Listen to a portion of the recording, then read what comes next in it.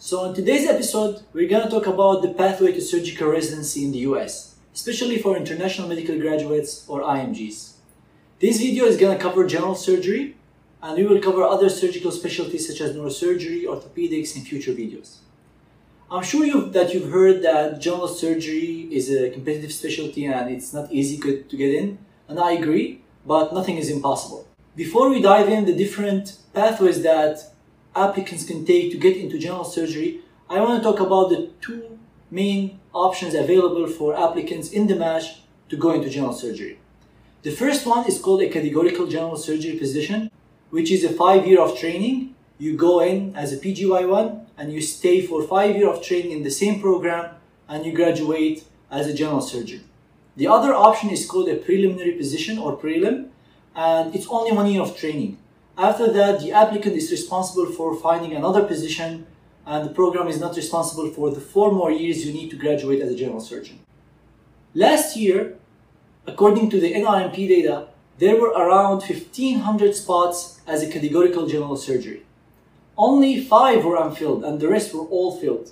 And that gives you an idea about the competitiveness of the specialty, because almost all positions were filled. Out of the filled positions, around 70% went to US senior students, who are students in their 4th year of their medical school and they apply through the MASH. US IMGs, who are foreign grads and hold the American citizenship, made around 6% of the filled positions in categorical general surgery. Non-US IMGs, who are foreign grads without an American citizenship, made around 5% of these positions. So it's a very low percentage, but it's still there. From the NRMP data, we can't know how many of these did a prelim year or other surgical training before they got into a PGY1 categorical general surgery position. On the other hand, for the prelim positions, there were around 1,200 positions. 50% were unfilled, so only 50% of these positions were filled, and out of the positions that were filled, 50% went to US senior students, 25% went to non-US IMGs, and around 14% went to US IMGs. There are various reasons why an applicant would go into a prelim year. The first one is if they're not decided. So if an applicant is not sure if surgery is the career they want to pursue, they go into 1 year of training, they see if they like surgery, and then they reapply or go through the different routes that we'll be discussing now. Another possibility is that you couldn't match into a categorical position, so you go into a prelim year and then you make your way through the different pathways available to graduate as a general surgeon. Some applicants were looking for other surgical specialties and they were also not able to get into these specialties, so they do 1 year of training as a prelim and then they reapply to these specialties they're looking for. Some specialties require you to do 1 year of prelim training before going into these specialties. So now let's discuss the different pathways that an applicant can take to graduate as a general surgeon. First, you can go into the 5 year of training as a categorical position. You go from PGY1 to PGY5 and you graduate as a general surgeon.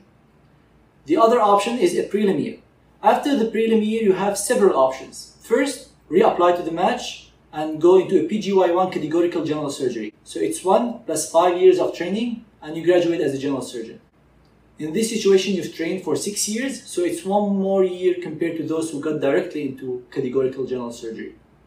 The other option is PGY1 prelim, and then you match into a PGY2 categorical. So in this situation, you skipped PGY1 and you do 4 more years of training, and in this situation, you didn't lose any years compared to those who got into categorical general surgery. So you did 1 plus 4 equals 5 years. How do you get into these PGY2 categorical positions?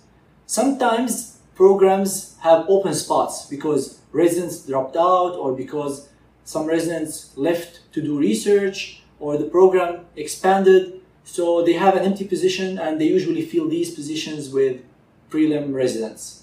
So this is a very good option because you get the same outcome as those who did categorical general surgery, which is 5 years. The other option is going into another year of prelim. So you do prelim PGY1, prelim PGY2, and then you go into either PGY2 categorical and you do 2 plus 4 equals 6 years. So 1 more year compared to those who get into categorical general surgery directly, or you do PGY1, 2 prelim, and then you go directly into PGY3 categorical. And again, these positions are open either because a resident left out the position or they left for research.